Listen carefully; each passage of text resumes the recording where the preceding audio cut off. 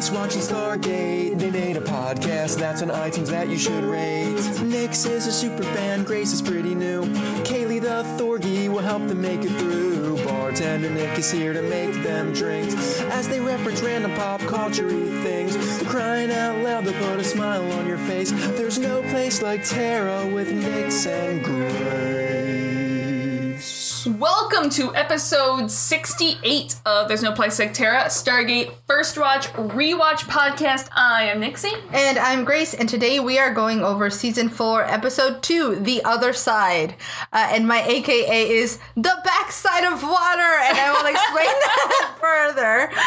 So I will tell you what that exact thing is from, and it's from The Jungle Book. The Jungle Cruise at Disney World. When they take you behind the waterfall to the backside of water.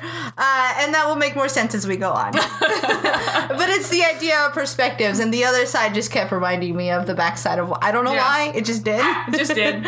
Anyway, so we're on the backside of water today, guys. It's all about new perspectives. We're gonna pre-warn you, if you hear extra barks today, we have an experiment going on of both dog mascots being in the same house while we record. Guys, Stormageddon Washburn is in the house. Exactly. He is in the house, and it is stinky and smelly, and he's here. we have a third party trying to amuse the dogs. Yeah. But there's going to be some barking. So if you hear a non-standard, non-high-pitched, manly little boy bark, that is our Stormageddon Washburn. A non-bird chirp in the background. Exactly. But let's get this show on the road. Alrighty. This first aired on July 7th, 2000. It was directed by Brad Wright, written by Brad Wright, directed by Peter DeLuise. Gotcha. Guest starring the amazing, the singular Renee M. DeJohnnois. I love him. You know what's funny is I didn't know he was a person. No, you don't. You will. I did, yeah. And well, I was watching. Yes. I was doing a rewatch, and boyfriend Jesse walked in the room and he went, Odo? Exactly. And I was like, who's that? And he goes, ask Nixie. So I imagine that will come up. I also want to say, because he is one of the regulars on Deep Space Nine, is basically the only way me, who cannot pronounce anything, can pronounce his last name, even half of the way to correct. It is very French. Yeah, that is definitely a French name. Like, I would have said Renee Eggplant. And he's not actually... Because it looks like aubergine. He's not, he's probably French. Somewhere there. Okay, so most people know him as Odo from Deep Space Nine. Mm-hmm. A character whom, first time watching it, did not impact me, did not grab me as much, because he is a very deep, you would love Odo. Okay. He's a very deep, very discovering his feelings character. Oh, he's a Feelerson. Well, he's not... Or trying to be. He's learning to. Gotcha. I don't want to give too much of the spoilers of his character, because I know at some point you will watch DS9. It's coming.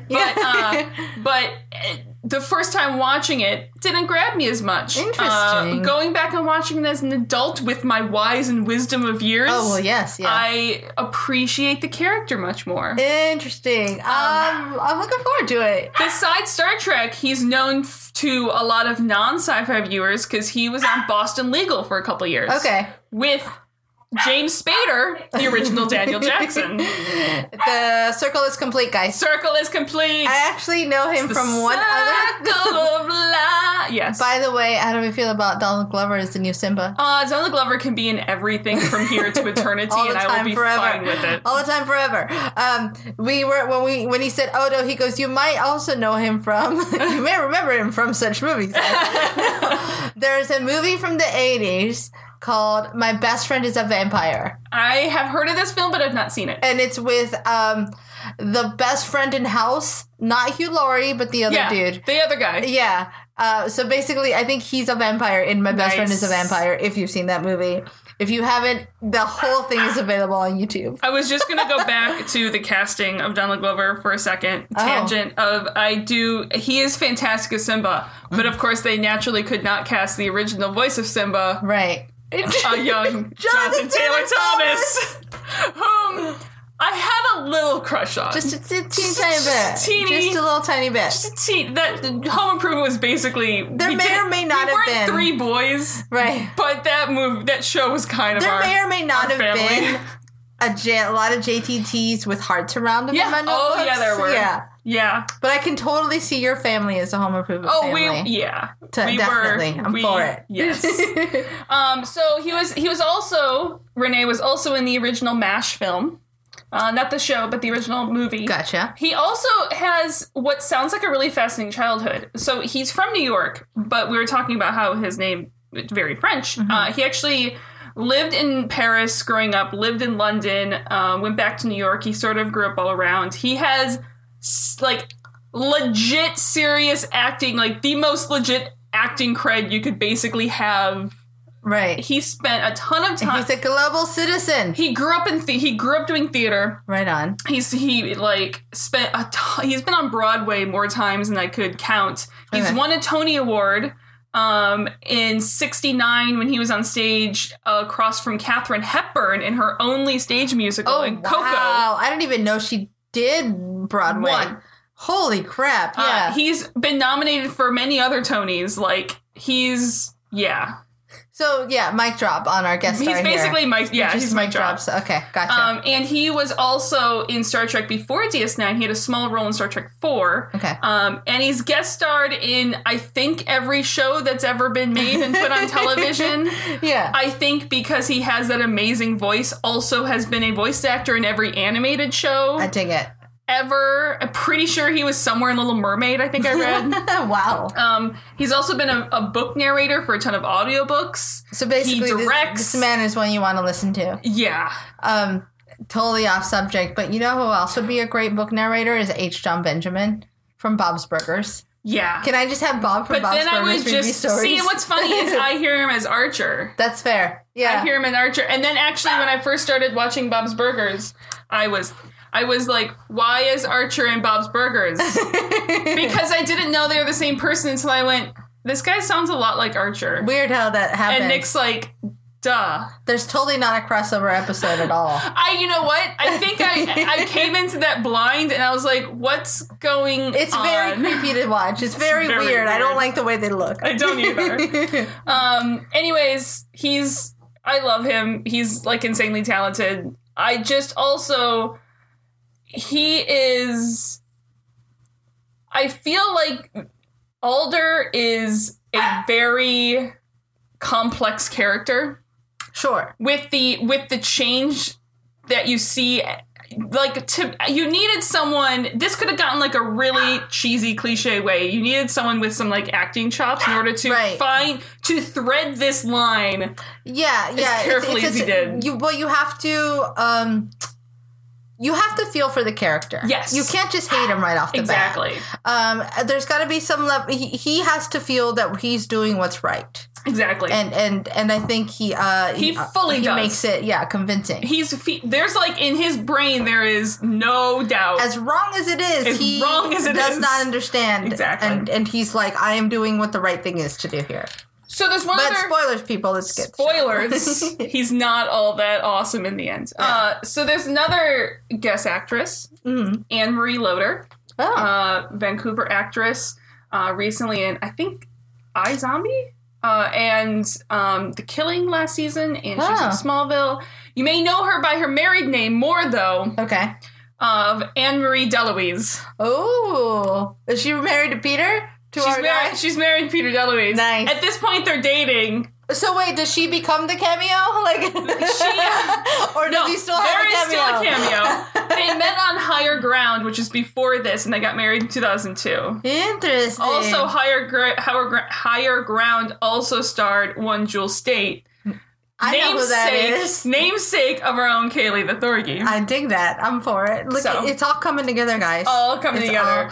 It's like Vancouver is one big acting family. When you said Loder, I wanted to ask, any relation to Kurt Loder, who was my favorite newscaster in the whole world. I know it was MTV News, guys.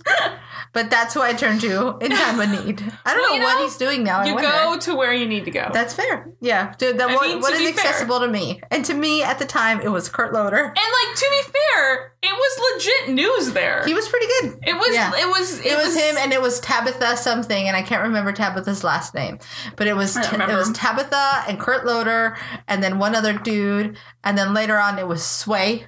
Oh, who had the dress. The only time, and it's sort of a cliche time to remember the news on MTV, but the one time I do remember specifically watching the news on MTV was Kurt Cobain. Yeah. I think, and it's like a cliche thing to watch it, but yeah, I did. Yeah, no, that happened. So let's start this. So we start with Jack in his awesome bomber jacket again.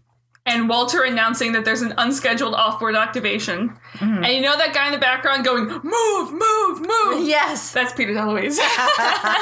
Nice. There's your cameo right off the bat. I've started, I think I'm going to start taking a tally, like how many times. We start at the gate a lot more often than we used to. Yes. We used to start off planet a lot more. Yeah, yeah. And we're constantly starting things right at the gate. And I like it. Yeah, I'm a fan. I'm a fan.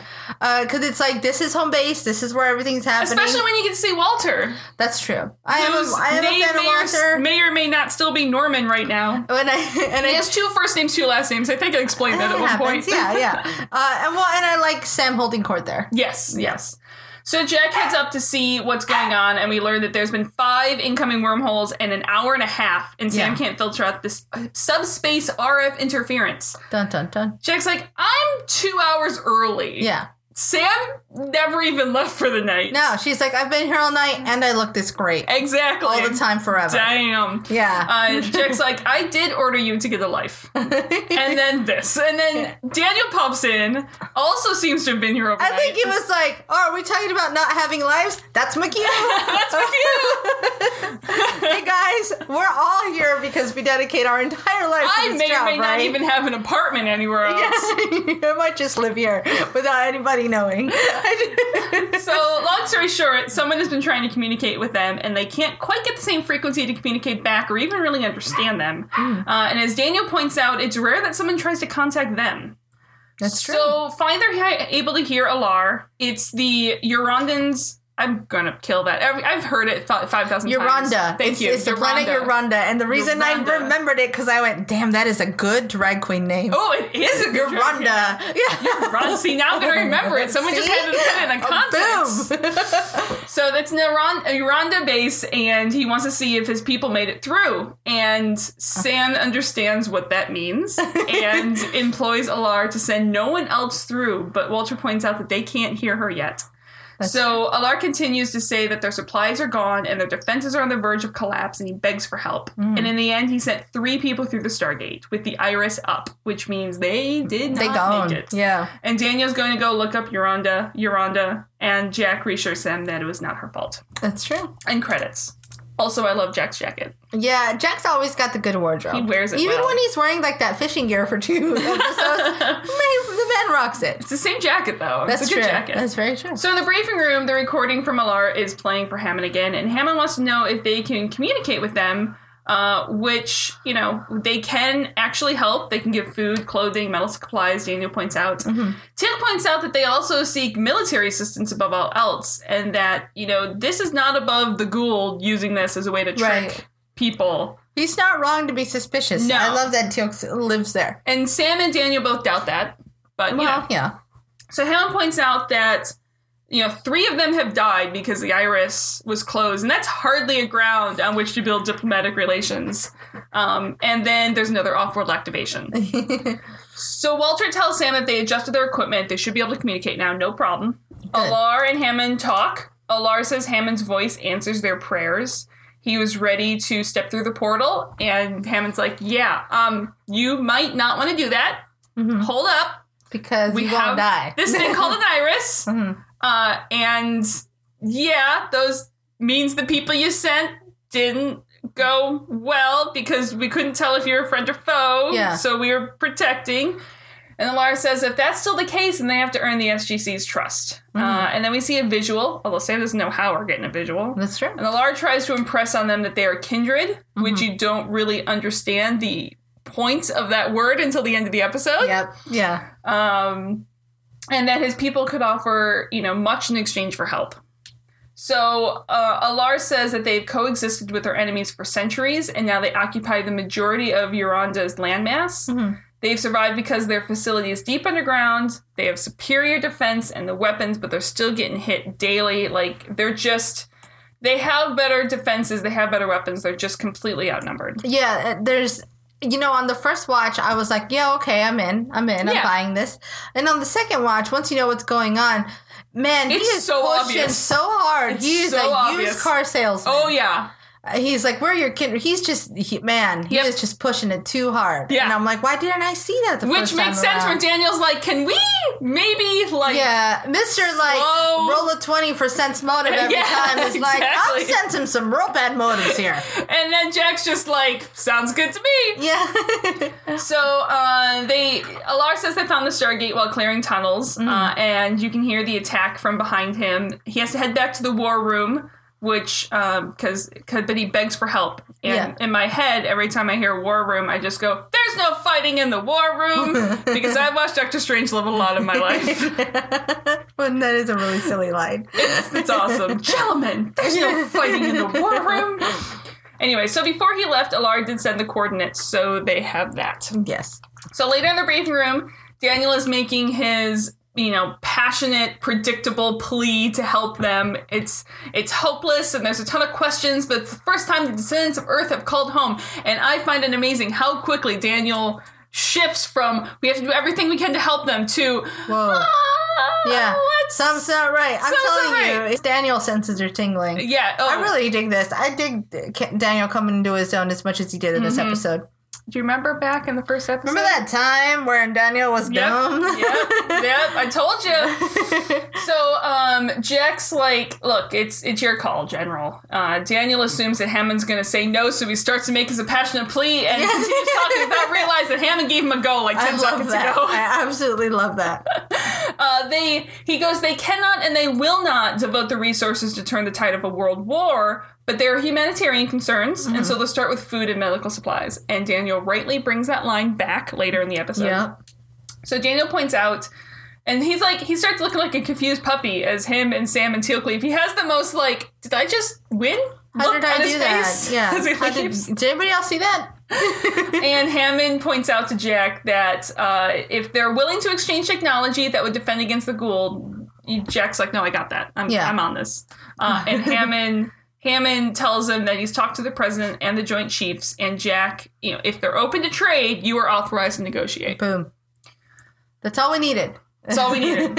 In the gate room, the team is ready to go. The MALP is loaded up. Hammond tells them if they haven't heard back in 24 hours, their GDOs are locked out. Yeah, I love that, the way they kind of just throw them out there without it. Like, you got a 24-hour net, guys. And I think there's a lot of times where we don't hear that part, but I think it makes sense. Well, I guess that's what I'm saying, that I like that that's the approach here. It's like every time they go out, there's a lot at risk. Exactly. Like every time they hit through that Stargate, no matter how innocuous the situation seems, they might not come back.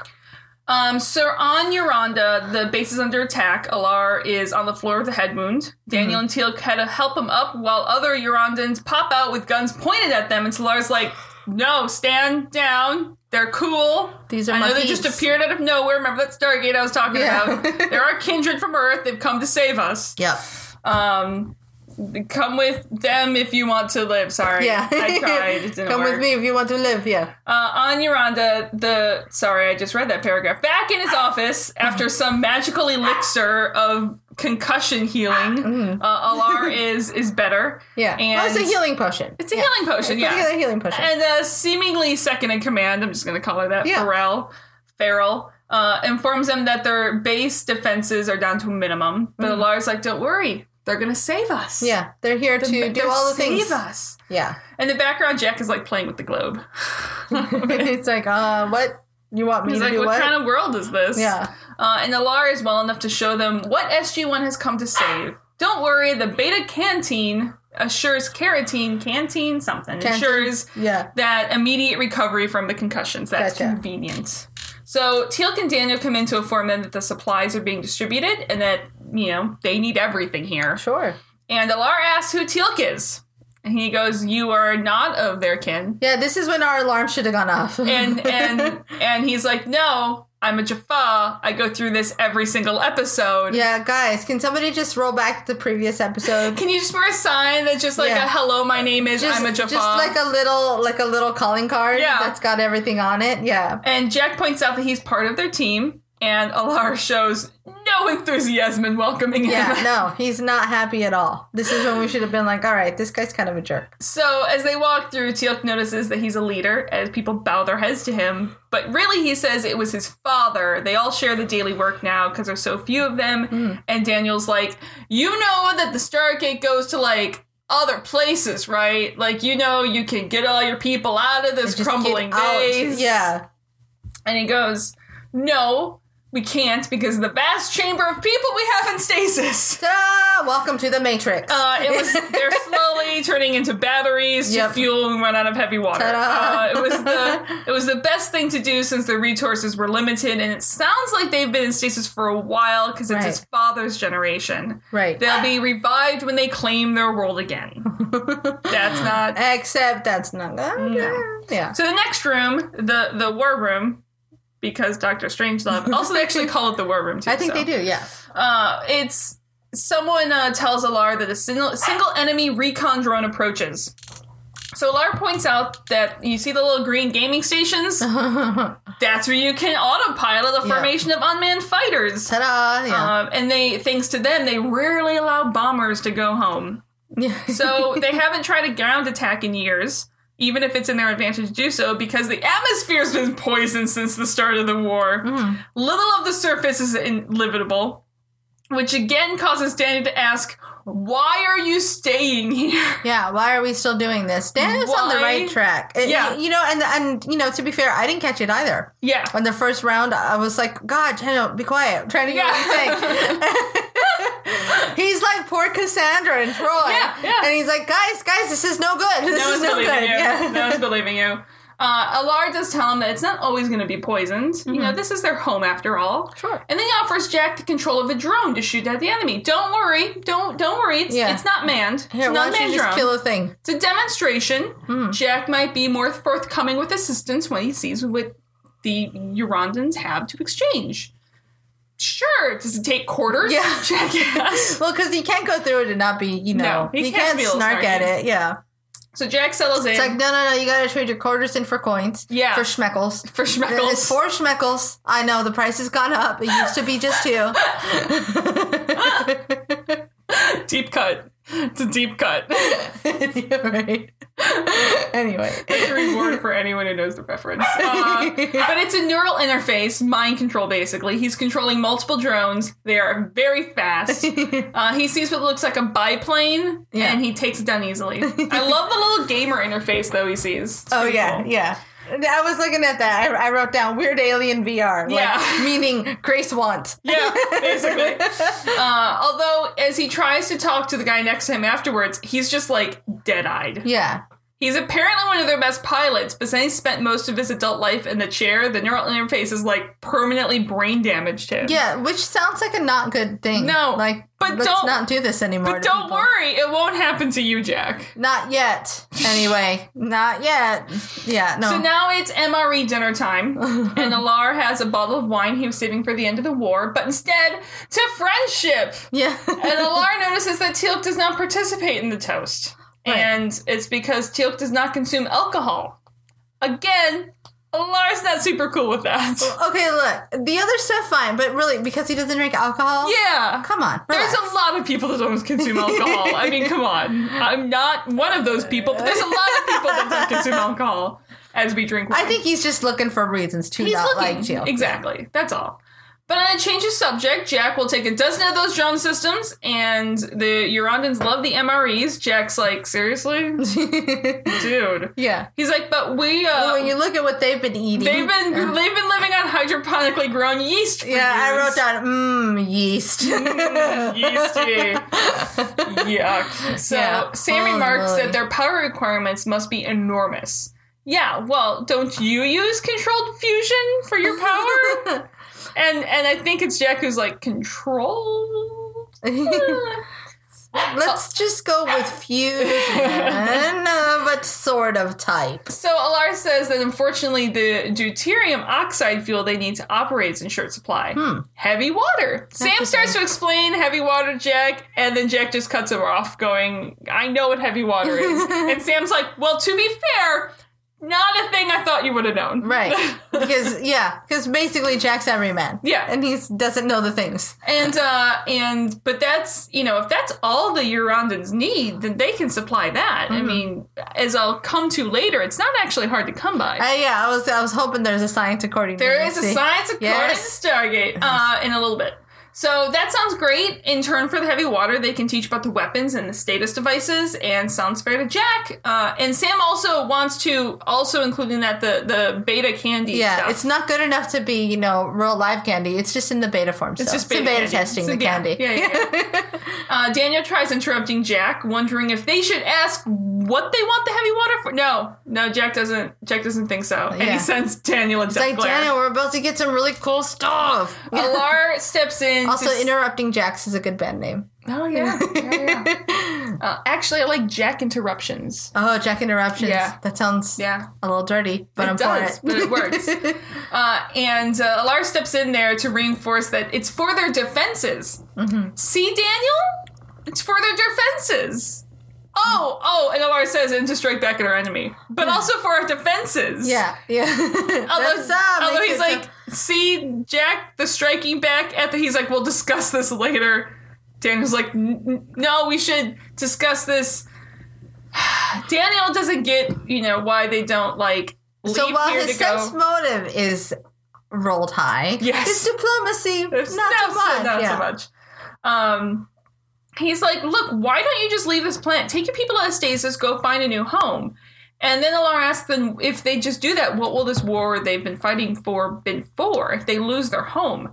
And Daniel's like, I don't understand though. If you can stop fighting, if there's another choice that's not fighting, why are you still fighting? What is there even to win though? Yeah. And so it's a super awkward silence then. Just crickets going on in the background. Finally, the attacks break the tenseness. Oh, that good old attack. Yeah, it's like, oh, thank goodness. It was starting to get weird in here. I know. And Alar's like, we'll be in the war room when they reach a decision. Daniel is not happy. This mission was supposed to be about helping them, but really this is becoming about helping us. And Jack angrily says that, yes, he is taking advantage of the situation. They get something they want, and we get everything we want, and Jack has no problem with that. Right, which is not a good thing. Which not is a good approach. Slightly questionable. Yeah, let's not do things that way. And Daniel yells back as Jack tries to leave that the conversation isn't over, and Jack points out that it's never over with him. It's always the same damn thing, and we get our for crying out loud for the episode. Yeah. For crying out loud, Daniel, let me get some cool toys this time. Yeah. So back at the SGC, Sam points out that Daniel, Daniel's like, look, I'm not defending him. I agree with him. And they meet up with Hammond, and he's like, they just want heavy water for all the things. That's all. There's something. Why do they want it? And Daniel's like, thank you. Yeah. Thank you. Can something we else please is somebody asking voice this. of reason over here? And Hammond's like, look, I know you can use heavy water, like the deuterium to make nuclear weapons. And Sam's like, you can also use it for, to fuel nuclear fusion generators. Sam points out that, if they share their technology with us, it's at least 100 years beyond what we have. Right. So So they're dangling these really great carrots in front of Jack and Sam. Golden freaking carrots made out of pheromones. Unicorns and ponies and all the great things. Yes. So that's really what's happening here. Yeah. And Daniel's the only one that's like, there's no carrot for me, so I'm kind of seeing through this a little better than everybody else. I can see that it's only shiny in the front half of the carrot. I don't even like carrots. I like bacon. So I'm not interested in your carrot. Hammond tells Siler to go prep some water, but Hammond also has some high perception checks, and although it doesn't have to be very high to notice that Daniel's body language is screaming that he doesn't approve. Yeah. And he's like, he said himself that they could not and would not devote the resources necessary to win a war. And Hammond's like, yeah, but I was speaking of committing people.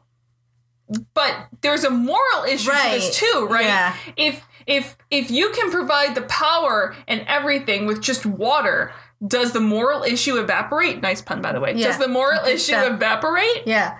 He makes a really solid point. It shouldn't just be, because then at that point you're just protecting yourself. You're not really doing what's right. You're doing whatever's easiest for you. Exactly. So Hammond is forceful when he reminds Daniel that Apophis is alive and can easily wipe them all out, and is the mandate of the SGC to make sure that doesn't happen. Daniel's like, look, I get that, but we've only seen one side of this conflict. We don't even know who they're fighting. Seems like, well, they're fighting for their lives. Daniel's like, yes, and we need to save those lives, but we're about to turn the tide of a world war that they know nothing about. They know nothing about the enemy. We know nothing except we know half of the story. Exactly. And is it right to get their this is the right way to get their technology, but is the right thing to do. And that's the thing that actually flips Sam. Right. And Hammond's also on that. It's a fair question. Yeah, no, I mean, they're all intelligent people in this room. And and they might have been clouded by what's in front of them and what could have been or what they could get. I think it's great that Daniel jumps in this way. I think that's exactly what he's here for. He is our moral compass. We've said it before. And I think it's good that he's finally at a place where he can put his foot down this way and say, guys, let's take a step back and look at what we're doing. Yeah. It's not about, is it easy to do and can we do it? That shouldn't be the answer. It should be like, is this the right next step? Is it the right thing? Like, this is still, like, we are representing ourselves out there. We need to represent ourselves where. The right thing is not always the easy thing. Exactly. Alrighty. And I think before I get into this, I think there's, like, this whole concept's really good to remember. And I don't know if there's a quote about it. It's something along the lines of how everyone in history thinks their side is right. Yeah. It's not the history is written by the victors. That's along the same lines, but it's not the quote I'm thinking of. Yeah. Oh gosh, I can't think of the quote either. Do you know what I mean? Like there's a quote, and I couldn't find it, and I couldn't even think of it well enough to find the quote. Well, it's the idea that nobody thinks they're on the wrong side. Exactly. Yeah. Alrighty. Heavy water. Dun dun dun. It is normal. It's just like regular water, except heavier. Except it's just a bit heavier. Okay, so you remember. So, heavy water, H2O. There's 2 hydrogens and 1 water. Okay. The 3 come together, and that's water. Okay. 2 hydrogens, 1 oxygen. Yeah. Okay. So, it's the hydrogen atom in that is actually what gets heavier. Okay. So, hydrogen is number 1 on the periodic table. Okay. First element. There's 1 proton and 1 electron. Okay, so we'll ignore the electrons now. We've talked before how they can fluctuate. Sometimes you have more, sometimes you have less. But what makes hydrogen in heavy water different is that it has a neutron in there as well. Oh, okay. So it's called deuterium at that point. So keep in mind, there's heavy water and normal light water are almost identical. It is it's impossible to tell the difference almost, like from a normal person. Right. You're never going to tell the difference. But hydrogen, the heavy water hydrogen is heavier because the bonds between the hydrogen and the oxygen is stronger. Okay. Because the hydrogen, instead of just being a proton in the center, it has a neutron and a proton sticking together. It's a little bit bigger, and that's what makes it heavier. Exactly. Got it. It is all freaking over the place, by the way. Oh. There is a ton of it in the oceans. Huh. I think it's... So is it just kind of like blended in there with regular water? It really is. Sweet. And I think the number I found is that 1 hydrogen atom in every 6,420 normal hydrogen, or about 1 water molecule in 3,200 is heavy water. Oh, okay. Now, if you think about how many, like, millions of molecules are in a small water, thing, like, that's, well, just in a small bit of water, how many millions? So it's fairly prevalent. We even have some in our bodies. Whoa. There's usually, I think that's the days where you're like, why do I weigh a couple more pounds? It's because you're all that heavy water. Yeah. I'm just made up of heavy water. Yeah. I think the statistic I found is around 5% or so of your body is heavy water. Oh, wow. I'm going to use that. I don't know when or if it'll be pertinent to any conversation, but I'm going to tell people every now and then that 5% of me is made of heavy water. Yeah. If you get too much of it in your system, it can cause some bad things. If you water plants with nothing but heavy water for like a week, they'll die. Oh, no. Because it actually stops the cell division. Gotcha. Because remember, the bond is heavier, so it's harder to harder to pull. break it apart. It's harder to break it apart. Gotcha. And if you drink nothing but heavy water, if you replace, it's something like 25 or 50% of your body with heavy water, like your body will start to stop functioning as well. Right, because again, it's working really hard to try to get through these water But it is like really hard. You have to be drinking nothing but heavy water for like a month in order. Yeah, like you gotta really work at it. Like technically, you can poison someone with heavy water, but that's like. But why would you go through that effort? There's so many. Yeah, don't do that. Yeah. So okay.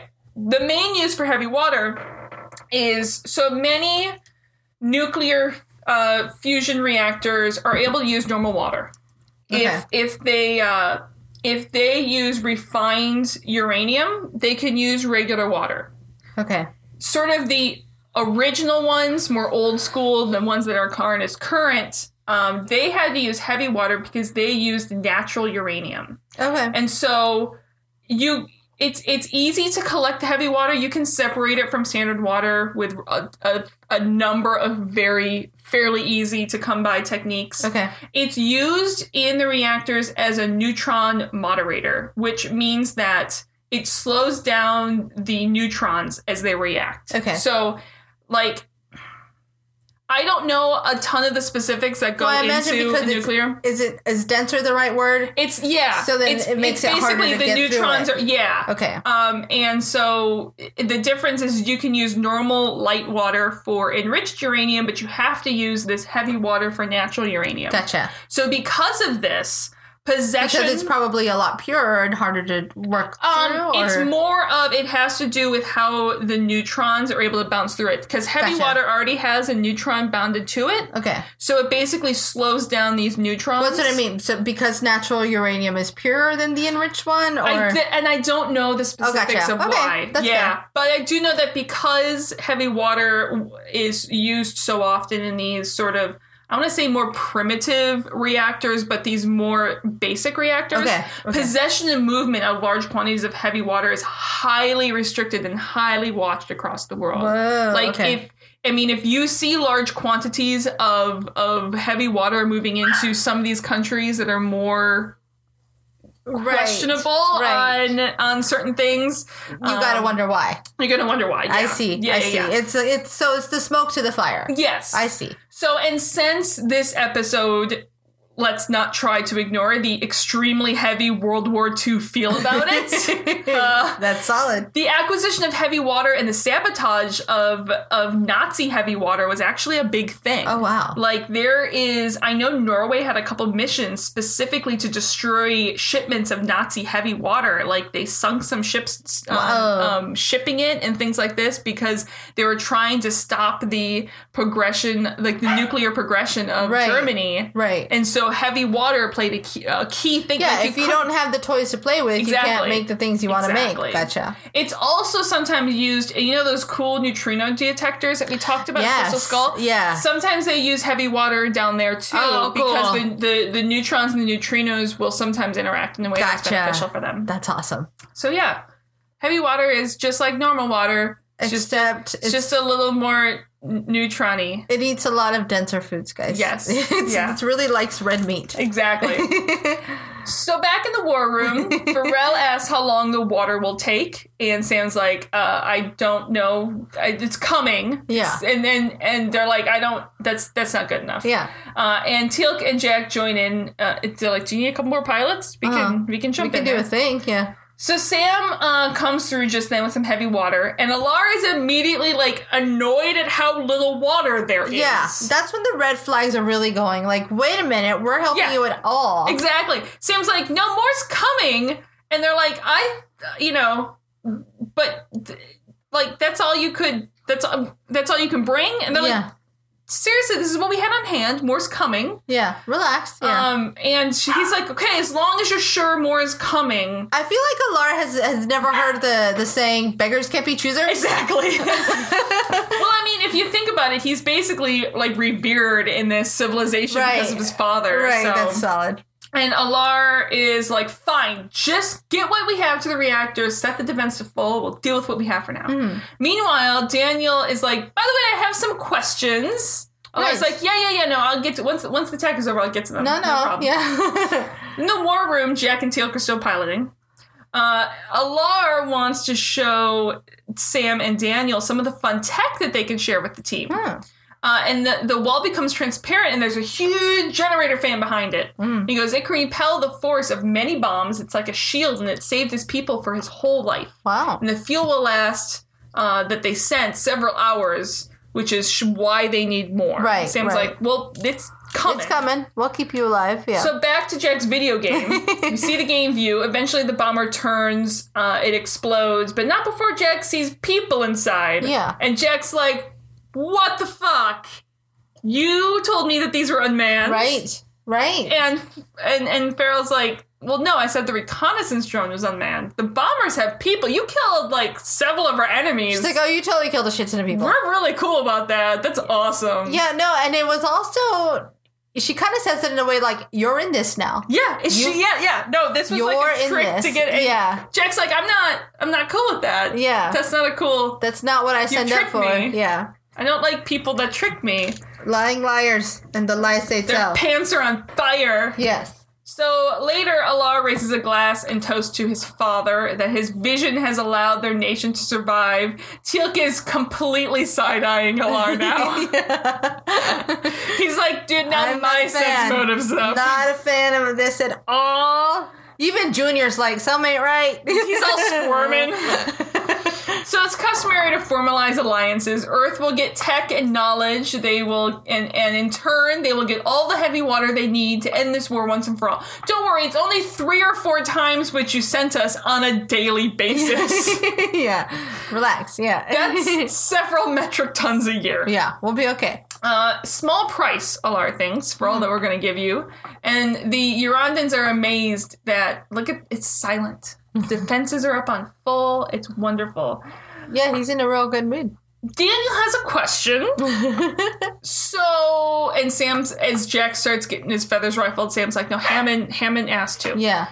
How did this war start? So, Alar sits by the fire. Yeah. Smarts up his pipe with some hot chocolate and opens the book and tells the story. Gather your marshmallows, children. Of the first bombs fell when he was 9, and he tells this elaborate heartstring pulling story of the bombs getting closer and closer, and he tells it well. Mm-hmm. Yeah, no, he's not fooling around. He's a persuasive dude. And Daniel points out that, we only have your word that this is how it happened. Yeah. And Alar points out that they only have Daniel's word that the 3 men they sent through the gate died by an accident. Yeah, let's not compare 3 men to a war. No, that's not. But you got to give it to Alar. He's pretty charismatic. It's like he does have a point to a degree. Mm-hmm. It's a small point in comparison. Right. Daniel wants to know about the enemy, which annoys Alar, so he just starts talking around Daniel to Jack. Yeah, that's not gonna fly. And they have an agreement, and Jack tells Daniel to shut up. Was that clear enough for you? That's not okay. To shut up. Yeah. Meanwhile, Sam will stay and learn about the fusion technology. So we have a walk and talk, and Alar congratulates Jack for taking down the fighters, and Jack's like, it was, and Alar's like, look, I'm not pretty okay with that. If you are concerned about the lives lost, remember that they're your enemies now, too. And he looks forward to Jack's return. Speaking of returns, maybe you should leave the Jaffa at home next time. Yeah, if that doesn't set off the bells ringing, then you guys are being dumb. And Jack's like, well, why? He hasn't said a word. Yeah. Well, Teal'c is pretty much the coolest person on the earth. Yeah, it's not what he said, it's what he is. Uh-huh. And Jack's like, yeah, he's a little different. And Alar smiles as he says, he's not like us, and leaves them at the DHD. Yeah, not okay with that. Jack catches on. Uh-huh. And that's what finally flips the last member of our team. Yeah. So he tells Daniel they're not going home. Mm-hmm. Him and Teal'c are going to go have a look around, and Daniel's to ask questions. And Daniel's like, you just berated my ass about asking questions. He's like, look, I know. What I said was rude, and it was short-sighted, and I'm sorry. He goes, oh, okay, thanks. This might be my favorite scene of the entire episode. The fact that Jack can turn around and actually do this with Daniel, of all people on his team. I can see him apologizing to Sam. I can see him apologizing to Teal'c easily, no problem. Yeah. Season 1 even. Yeah. With Daniel, I think it took them a while to get here, but their friendship, their work relationship, it's gotten there. And he's like, hey man, you were right, I was wrong. The end. Yeah. Sorry, we bro. don't have to like pull through this slowly. Yeah. Like, I get it. You're just as important and valid. This was basically Jack's way of saying you are just as important as anyone else on this freaking team.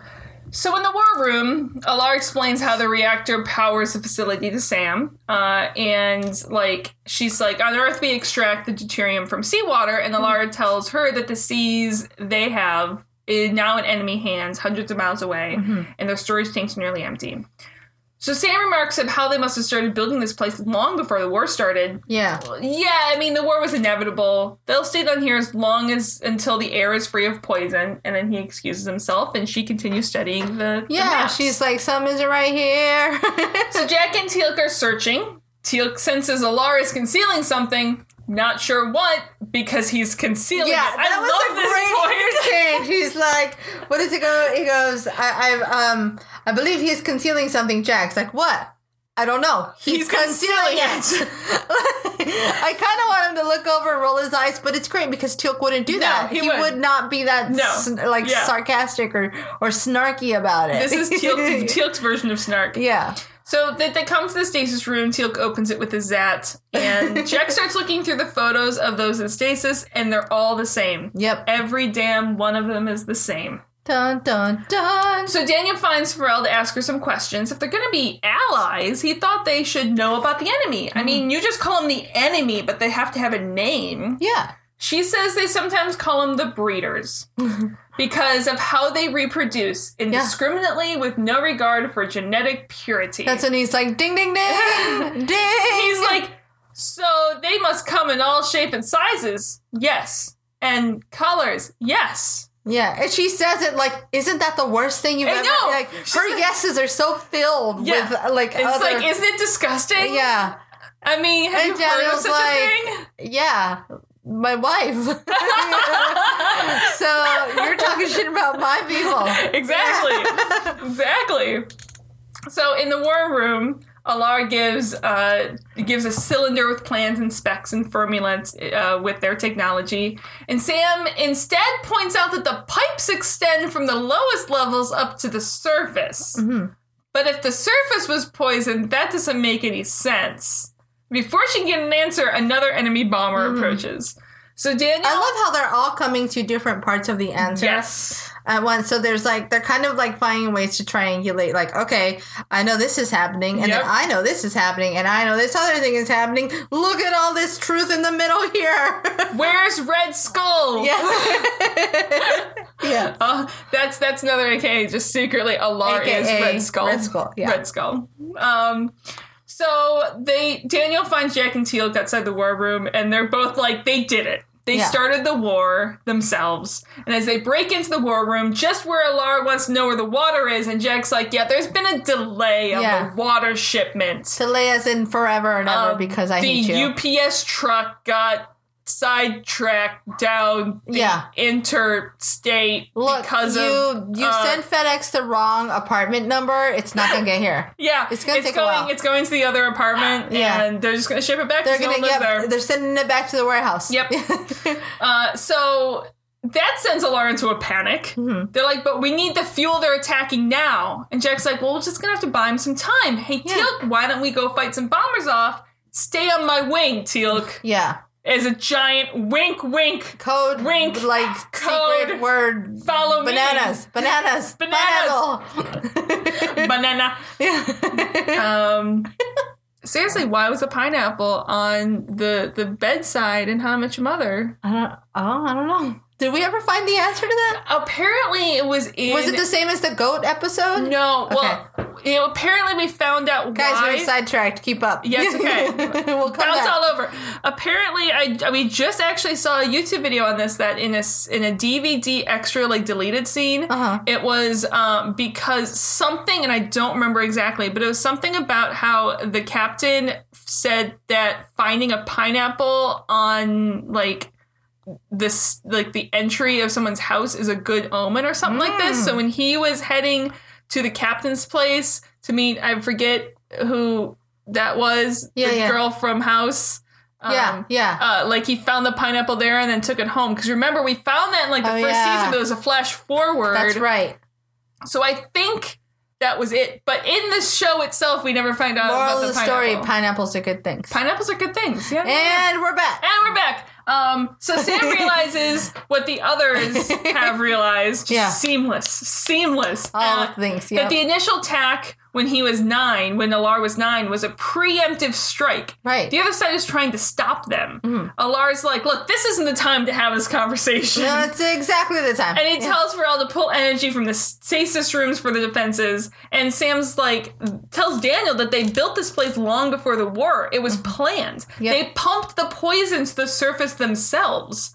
And Alar interrupts them with pride that it was his father's vision. Yeah, he finally pulls, like, the cloak off. Yeah, and he's like, here's the man behind the curtain. Oh, yeah, ta-da! Because he's so proud of himself. He's so proud of his father. He was like, look, my father saw the breeders spreading across the face of the planet like a plague. Millions of them. We don't know how any of them managed to survive the poison, but they did. So now, contact your Hammond to get the fuel here immediately. Yeah, that ain't happening now. Yeah.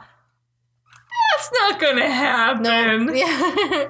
So instead, Alar orders weapons trained on Sam and Daniel. Meanwhile, Jack and Teal'c are escorting the bombers of the enemy into the base. I love that. That was awesome. They try to stop Jack, and Daniel and Sam take some people out in some badassness. Can I tell you that I was so ready? We haven't seen Sam be a badass in a little while. It was so good. I was excited to see Sam the badass back at work. And Daniel was a badass, too. That's true. Yeah, that's very true. And he actually managed to, get some work done. And so they start pointing their own weapons. The building shakes. Alar drops his cylinder with all the plans and it shatters. Alar tries to point a gun at Jack. That doesn't work really well. Because Teal'c just gets up and takes the weapon in badassery. Like, he doesn't even have to, do a swift move. He's just like, this is mine now. This is mine. And he just puts Alar down on his knees and walks away. I was, waiting for him to, bend the weapon. I know, I was too. I was like, he's just gonna... he almost did it. Meanwhile, Jack dive bombs his fighters into the base. Time to go. Yep. And he tells Alar not to follow him. Yeah. And Pharrell is just taken out by a rock. And you're dead. It's like a split second, she's just out. It's like they forgot to kill her, and they're like, throw a rock on her. CG a rock on her. Yeah, that works.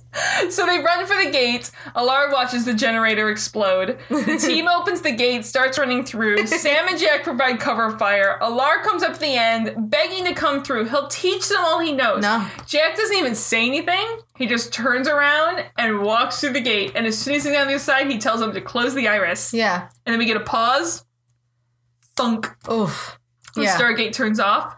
And Hammond takes it that he was unable to procure any technology. Yeah. And nope, that didn't. And Hammond's like, well, I'm sorry to hear that. Jack's like, no, don't be. It's a little uncomfortable. Family's gonna be awkward for a bit. It's gonna be a little weird at dinner, guys. It's gonna be a little weird to lock eyes with each other. It's like, remember that time we almost helped people ethnically cleanse an entire planet? Remember that time we almost did that? Remember that time we almost helped the pseudo-Nazis? Yeah. I'm so glad that never worked out in our favor. Because that would have been weird. That would have been real weird. Yeah. It is hard to talk about this episode and not reference the World War II Nazi final solution illusions. But you can't dwell on it. I don't want to dwell on it too much. It's pretty self-explanatory in the episode. Yeah, well, that's, it's the idea that you don't see it going in. You see this the advanced culture. Like, it's easy to hide some of your sins in your appearances. It's even the fact that, like, the drag queen name, Aranda. Thank you, Urandans. Germany had superior power. They had superior technology. Everything in reality was in their favor. but It's it's the just idea was that still they were just not everything etched is away. as it seems. Nope. You know, just because everything seems right and you're doing better and you're on top, Yeah. that doesn't actually mean you're doing the right thing. And I think Daniel's the first one to see that. He's like, hey guys, this may all seem well and good, but it's almost too well and good. I mean, in the end, no matter what, Captain America's going to take out the Nazis. That's good. What he's going to do. He's That's gonna what do his what he's shield's gonna for. do. Exactly. This shield is for being shined and for taking out Nazis, and I'm all done shining it. I don't know why that felt like the That right was thing good. to say. That was good. I liked it. That was good. You know, and another interesting point Mm-hmm. that I thought about the end. They were very clear to show the cylinder with all the specs and plans getting shattered at the end. Yeah. I think Sam would have been slightly more morally fine if she was able to come away with the cylinder to get the technology, but not Alar. Like, I don't think Alar knew much of what was on the cylinder anyway. Yeah. But I think if it was the cylinder coming back, Yeah, but I there's think something she would've about taking tech from people that have gotten it in this way. Like there's some sort of we benefited. That's fair. How much technology did we benefit after World War II? No, that's true. But I think in the sense of like just this team of 4 people, it's Yeah. almost, it was like bad juju, for lack It of a was better bad way juju, to put it. but at the same time, I think getting the technology and taking out the stasis technology, That's the true. healing medical technology. Yeah. I'm sure that Sam's going to go through and write down a bunch of notes Oh, in her I'm sure she journals will. about Yeah, this. yeah. But that's what I'm saying. Like, I think that's why it was so specific. To me, that's why they were sure to explicitly show that the cylinder was shattered. Yeah. Because we don't want the knowledge through Alar. Right. But if we got sort of on a purely scientific basis the knowledge, Yeah. you could at least. I think it's hard to make a moral resolution with that, There though. is. Well- Because you're like, well, you still have to consider where it You came still have to from. consider where it came from, but at the very least, you can then tell yourself that regardless of how this knowledge and technology came about, we're now using it for a correct That's fair. and true purpose. Yeah. But who's to say we are? Maybe having This this is. power is what made them... This is true. Yeah. Maybe having Well, that to is be what made fair, them turn the way they did. having Stay-6 technology and this awesome concussion healing is not Yeah. really going to start the planet down a road of ethnic purity. We don't know. We don't know. But yeah, I got you. No, you're absolutely right. But that's me playing the other side of it. And ill-gotten gains are ill-gotten gains. We like doing that, taking each other's sides. This is how we'll debate at the end of the podcast. That's fair. Alrighty. So next week, we have a treat for you guys. Not only is next week an episode called Upgrades, which is probably my second favorite episode of the... There's something about this episode, guys, and I know some of you are with me, that makes this episode... makes me so happy. Oh. There is a later one in the season that makes me happier Okay. by far, but there's something about Upgrades that makes me happy. And we are having... I would call him a special guest, but that may be going to his head way too much. We will have a guest. a guest next week. I'll call him a special guest. And I'm just gonna it'll be an interesting episode, ladies and gentlemen. Hold on to your butts, ladies Yes. and gentlemen. Hold on to your butts. But he was in town, and for some reason, we thought he would be a fantastic addition to this episode. Sometimes it's fun to shake things up a bit. Now, I know It's we gonna haven't be done shaken. our top 10, but I will say on my top 5 of this season, this is taking my number 1 spot. Is it? Yeah. That doesn't surprise me at all. Hold So, up, yeah. let me get to our rankings. Done. All right. But yeah, number 1, The Other Side. Number 2, the previous episode. But yeah, we'll leave That's it there. basically what mine is too. Yeah. I'll write them down here soon. I don't know. Can you keep track of all 2 of those? I don't know if I can keep track of 2 of them until I actually get them recorded. But we do have another Peter DeLuise cameo. Yes. We're up to 5. We also have it for Crying Out Loud. We're up to a nice round number of 30. Woo! And that's only if my calculation is correct. We're gonna do 30 shots think in there honor of was- 30 for Crying Out Oh my Loud. gosh. Except that would be the Are you worst thing trying ever. to kill me? Of water. Okay. Of heavy water. Okay, we can do that. Oh, we should have had a drink called Heavy Water. Dang it. We have wine. Heavy wine. Heavy grapes. Heavy grapes. I'll take it. I'll take it. We do not have an Indeed this episode, so we haven't really kicked into high mode in the Indeeds yet. But That's okay. alrighty.